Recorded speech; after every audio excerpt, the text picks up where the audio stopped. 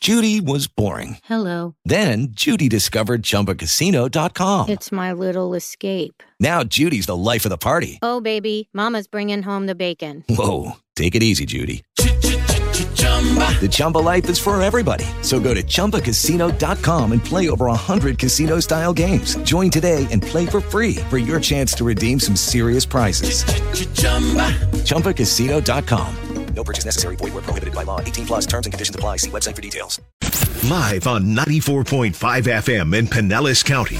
This is AM Tampa Bay with Jack Harris on News Radio WFLA. 5:54. Rory O'Neill with us, our NBC News radio reporter.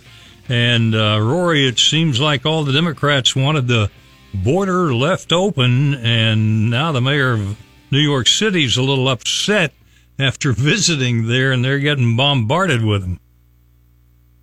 Well, right. So, you know, a lot of states have been shipping migrants up to New York City, and Mayor Adams says it's overwhelming their systems as well. So the mayor went to El Paso over the weekend, sort of got a more hands-on, raw look at the situation than President Biden did during his visit to El Paso. The mayor of El Paso is a fellow Democrat, and Mayor Adams wanted to see what's going on for himself and try to raise the profile of this issue when the U.S. Conference of Mayors has its winter meeting this week in Washington.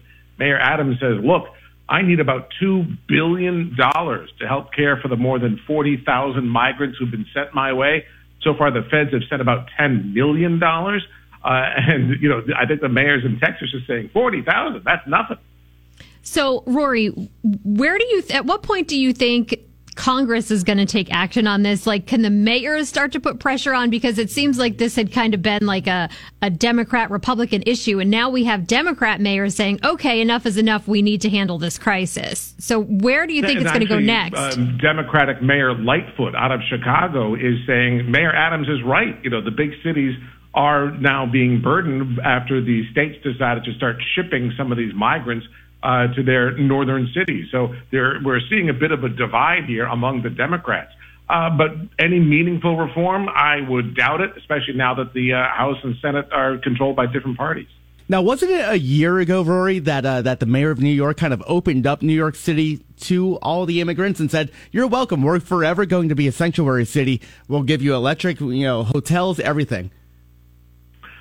Well, yeah, I think it was a bit more than that, but and his concern as well is that there is misinformation, even disinformation for the people who are trying to make the journey from places like Venezuela. He says there are websites with bad information telling migrants that, the streets in New York are paved with gold and we've got jobs and money for you. He says, no. He says it's not a great situation. And he says, again, the city is just getting overwhelmed and can't afford these 40,000 plus migrants who've suddenly been bussed up to their doors, and in most cases without any warning.